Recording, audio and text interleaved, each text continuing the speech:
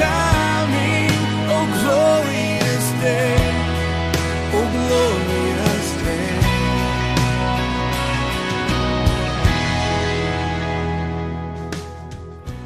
And it is Jesus who makes this a glorious day. We welcome you to this morning's broadcast. Thank you for joining us. What does it mean to be reconciled to God? And exactly how wonderful is peace with God? Pastor Elliott begins ministering from Romans chapter 5, verses 1 through 11 this morning. Please turn in your Bibles to this passage. And now with his message today is our pastor, Robert Elliott. Justification is the subject of chapter 5 of Romans. And in verses 1 to 11, the ones we'll tackle this morning, we see justification's blessings. Justification's blessings, which are several. I'm going to give you three by overview fashion.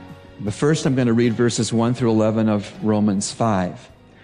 Therefore, having been justified by faith, we have peace with God through our Lord Jesus Christ, through whom also we have obtained our introduction by faith into this grace in which we stand. And we exult in the hope of the glory of God. And not only this, but we also exult in our tribulations, knowing that tribulation brings about perseverance, and perseverance, proven character, and proven character, hope. And hope does not disappoint because the love of God has been poured out within our hearts through the Holy Spirit who was given to us. For while we were still helpless, at the right time, Christ died for the ungodly.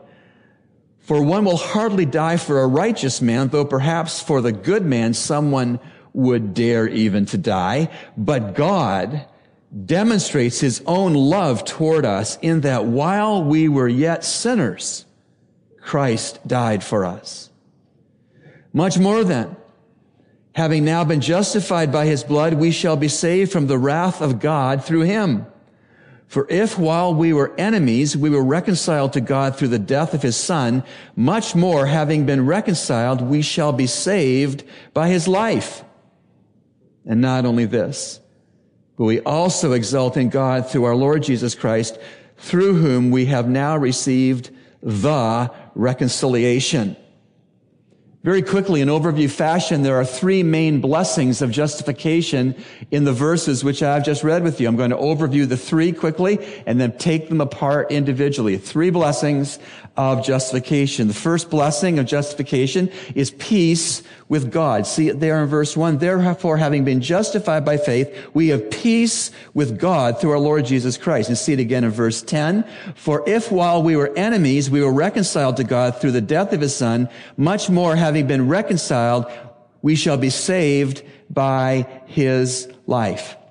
The first blessing of justification is peace with God. The second blessing of justification is the hope of grace.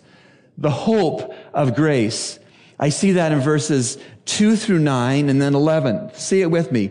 Through whom also we've obtained our introduction by faith into this grace in which we stand, and we exult in the hope of the glory of God. And not only this, but we also exult in our tribulations, knowing that tribulation brings about perseverance. And perseverance proving character. And proving character, hope. And hope does not disappoint because the love of God has been poured out within our hearts through the Holy Spirit who was given to us. For while we were still helpless, at the right time, Christ died for the ungodly. For one will hardly die for a righteous man, though perhaps for a good man someone would dare even to die. But God demonstrates his own love toward us in that while we were yet sinners, Christ died for us. Verse 9, much more than having now been justified by his blood, we shall be saved from the wrath of God through him. And then skipping down to verse 11, and not only this, but we also exult in God through our Lord Jesus Christ, through whom we have now received the reconciliation. So the second blessing of justification is the hope of grace. If you're justified, you have the hope of grace. We'll see what that means in a little bit. The third blessing of justification is praise for God. When you are justified, you are free and responsible for praising God. praising God. See it with me in verse 11. And not only this, but we also exult in God through the Lord Jesus Christ, through whom we now have received the reconciliation. So the three blessings of justification, say it with me, peace with God. Again, peace with God. That's the first blessing. Second blessing, the hope of grace. Ready? The hope of grace. Third blessing of justification, praise for God. Again, praise for God. So let's take these apart one by one. The first blessing of justification, of God acquitting you as a believer in His Son to declare you innocent although you are guilty. The first blessing of that justification work of God is peace with God. I see that in verses 1 and 10, as I've shown you just a moment ago. This peace with God that justification makes possible involves reconciliation. Verse 10. For if while we were enemies, we were reconciled to God through the death of His Son, you only can have peace with God. I can only have peace with God if I'm justified and you're justified, and we are reconciled to God. We all need reconciliation to God. Until we're saved, we have none. But after we're genuinely saved, born again, and converted, we now have been given the grace gift of peace with God. Aren't you glad? You sit here at peace with God if you're saved. Now, it's not just that it's a point in time reconciliation. It's also an ongoing, perpetual reconciliation. You have been reconciled and you are being reconciled moment to moment, moment to moment. Hebrews 7:25, just listen. Therefore He, that is Jesus Christ, therefore He is able also to save forever those who draw near to God through Him, since He always lives to make intercession for them. Jesus is praying for you at the Father's right hand. You've been reconciled if you're saved. You have peace with God if you're saved. And yes, Jesus, your great high priest, prays for you at His Father's right hand. Amazing. Let me tell you what reconciliation is not. What reconciliation is not, let me illustrate. If you live on the west end of this island at Coral Harbor, and I live on High Vista in the parsonage off Eastern Road, reconciliation is not us agreeing to meet at fish fry. That's not biblical reconciliation. God didn't come halfway to us and we came halfway to Him and therefore we're now reconciled. Oh, no. If you live in Coral Harbor and I live off Eastern Road and I want to be reconciled, I would go to Coral Harbor. That's what God did in Christ. Jesus stepped across the stars and galaxies that He created by the word of His mouth, and He came to earth, the dusty old tennis ball called earth, full of rebels. He lived amongst us. He healed us. He taught us. He died for us. He rose for us. He ascended for us. He intercedes for us. And one day He returns for us. Biblical reconciliation is God coming all the way to us even while we were in rebellion. It's not Arawak. Jesus came to you all the way to you when you couldn't come to Him. Peace with God involves reconciliation. 2 Corinthians 5:21. He, God the Father, made Him, God the Son, Jesus Christ, who knew no sin. Jesus knew no sin. To be sin on our behalf so that we might become the righteousness of God in Him. If you're saved, you're justified. If you're saved, you have peace with God. If you're saved, you're reconciled to God because the Father heaped onto Jesus all of your sins, past, present, and future. And when He died in agony and shed His blood on that cross, He was bearing your sins and mine. And nature was sympathetic that the common fellowship and closeness between God the Father and God the Son for the first time in all of history was broken for 3 hours. Well, Jesus bore your sin and mine on the cross. And the Father, as it were, turned his back on his Son as he bore our sins. And the Palestinian noonday sun went black as night. There was an earthquake. Graves in Jerusalem were shook so hard that dead believers came out of those graves and walked around alive for a time. They died again eventually. Oh yes, the first blessing of justification is that we have peace with God. It came at great cost to the Godhead. Thanks, Pastor Rob, for your message today. And now it's time for Youth Talk with Pastor Nicholas Rogers.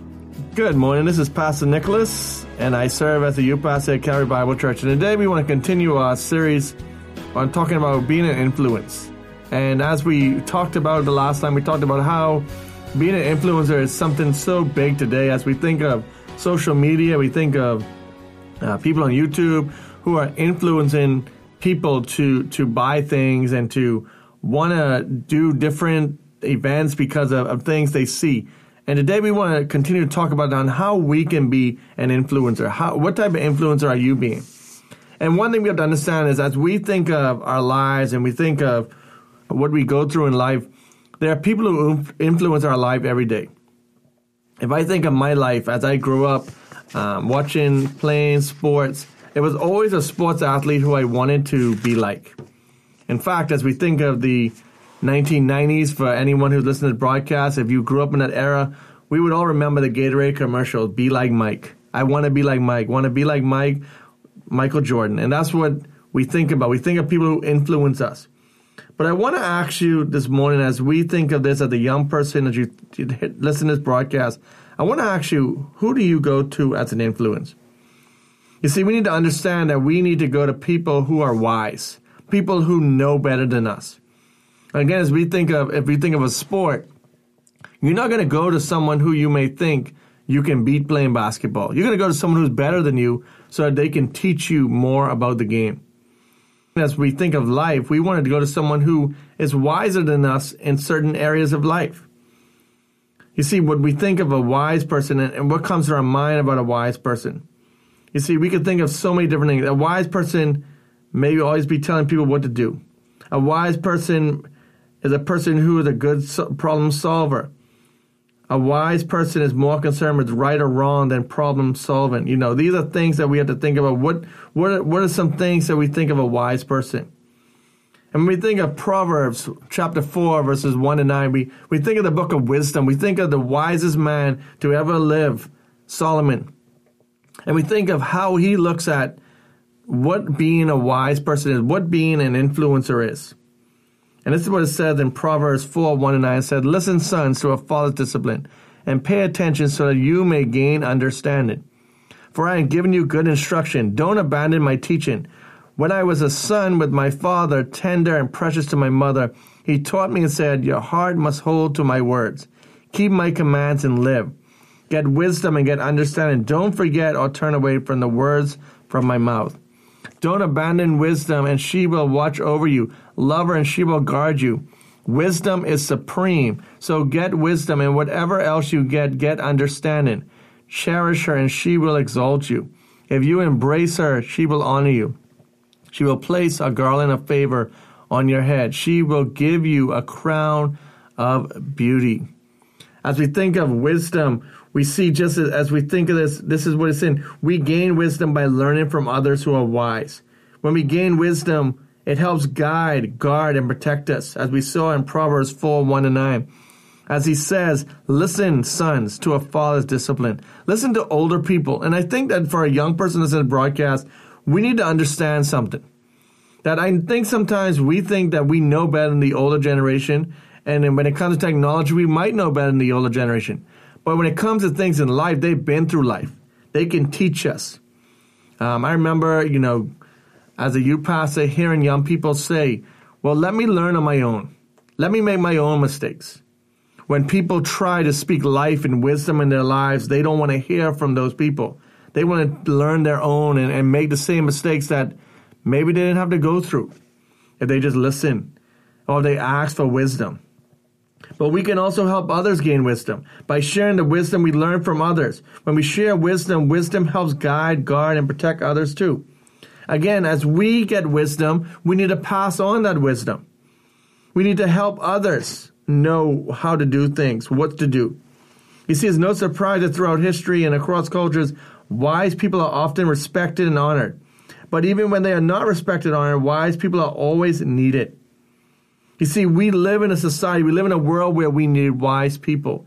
We need people who can help us, who can influence us, who can help speak life sometimes into our lives. And especially as we think of the Christian life, we need older people, as a man, I need an older man to speak life into me, that I need to pass this on to another generation. You see, we are being an influencer. So I want to challenge you, I want to ask you this morning as you listen to this broadcast as a young person, who are you getting influence from? Are you just getting influence from the world and letting what the world dictates to you from the internet, from YouTube, from Instagram, Twitter? Are these the only influences that you have in your life? Or are you looking for people who you surround yourself with people in the church? As a woman, you look for an older woman in the church that can help influence you. And I think that as we listen to this broadcast, I don't want you to shut off if you're an older person listening, because I want you to understand that you have to be an influence to the next generation. You see, we look at our society, we look at our country, and we think to ourselves, well, what's wrong? What's going on? Just as I, record this broadcast just yesterday, the stabbing in the school, people are blaming parents and different people are blaming whoever it is. But a question I have is, what are we doing to influence as a church? How are we reaching the next generation? Are we speaking life and wisdom in these people? Or are we just playing the blame game like everyone else?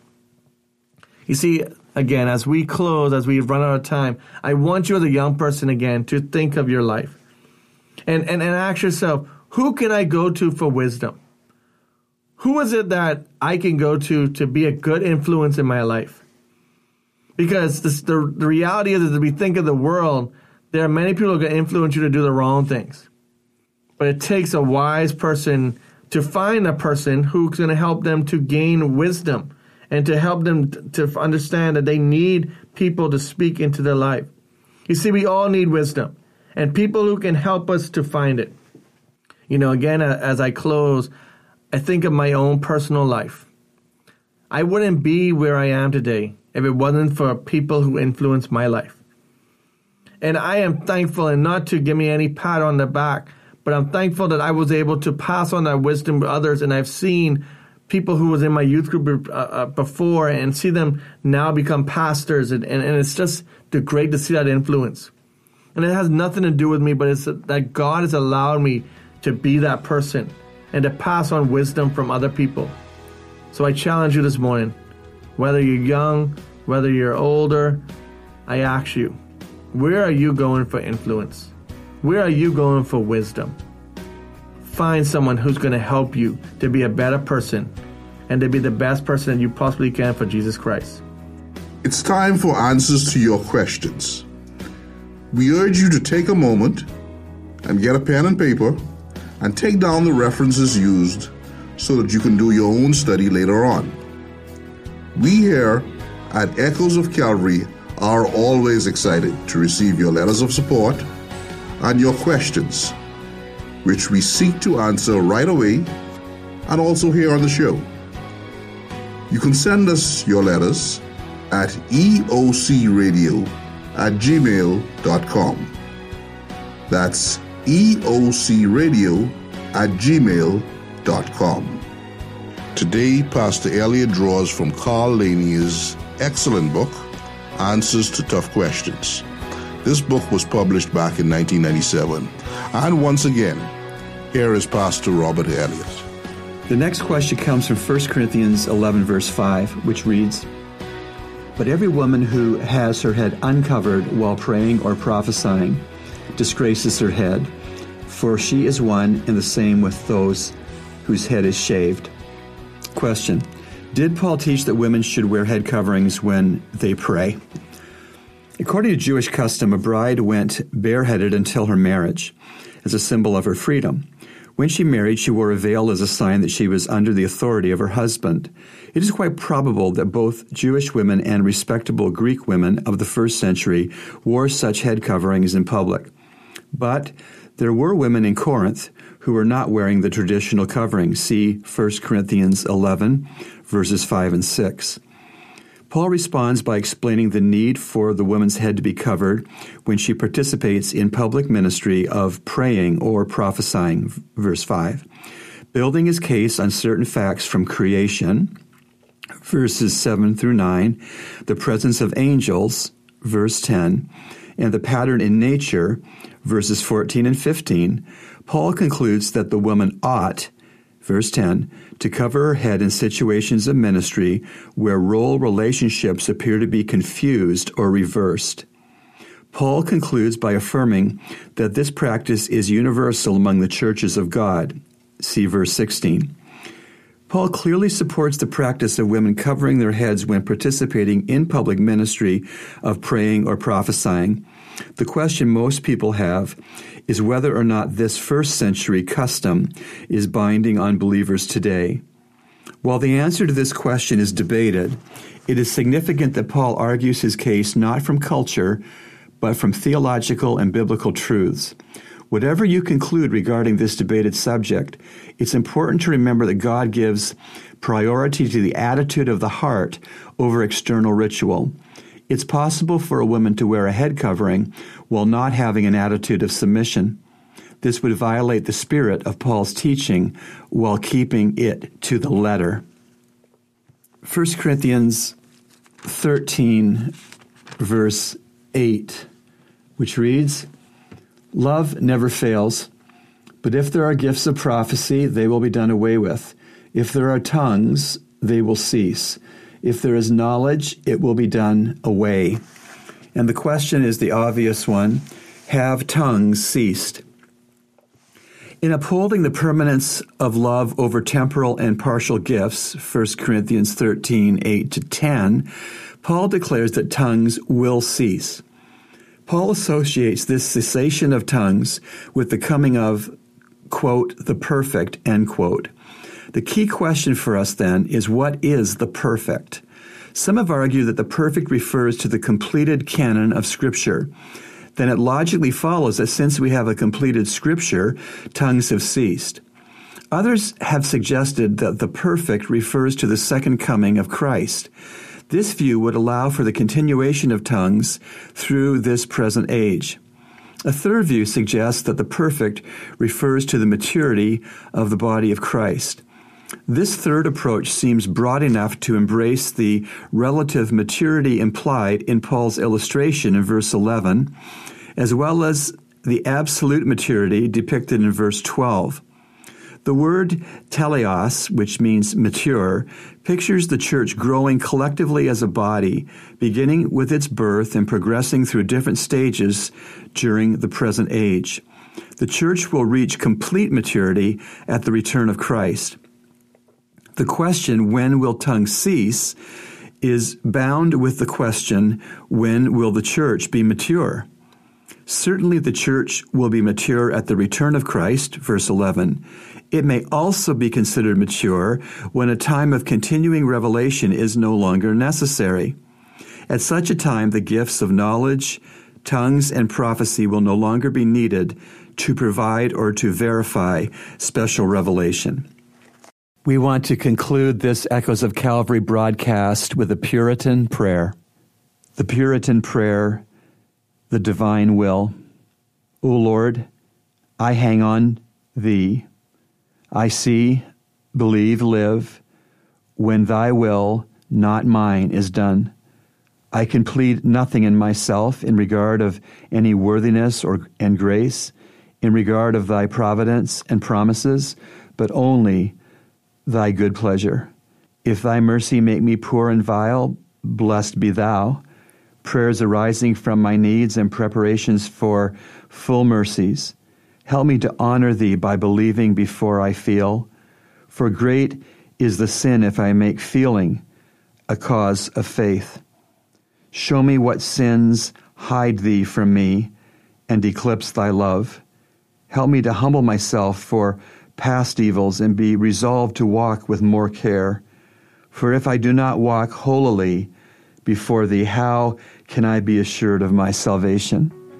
It is the meek and humble who are shown thy covenant, know thy will, are pardoned and healed, who by faith depend and rest upon grace, who are sanctified and quickened, who evidence thy love.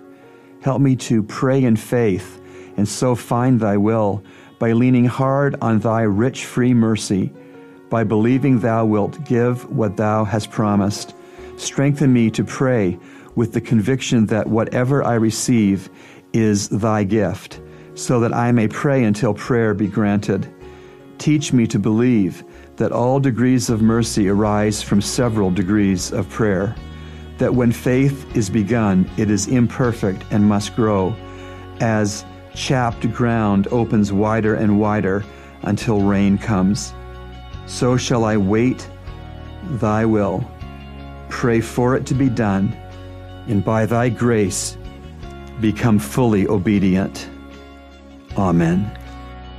You've been listening to Echoes of Calvary, a radio ministry of Calvary Bible Church, Nassau, Bahamas. Our morning worship services are at 8 a.m. and 11 a.m. in our sanctuary located on Collins Avenue. We encourage you to join us. Feel free to write us at eocradio@gmail.com. That's eocradio@gmail.com, or P.O. Box N1684, Nassau, Bahamas. And remember, everyone needs a Savior.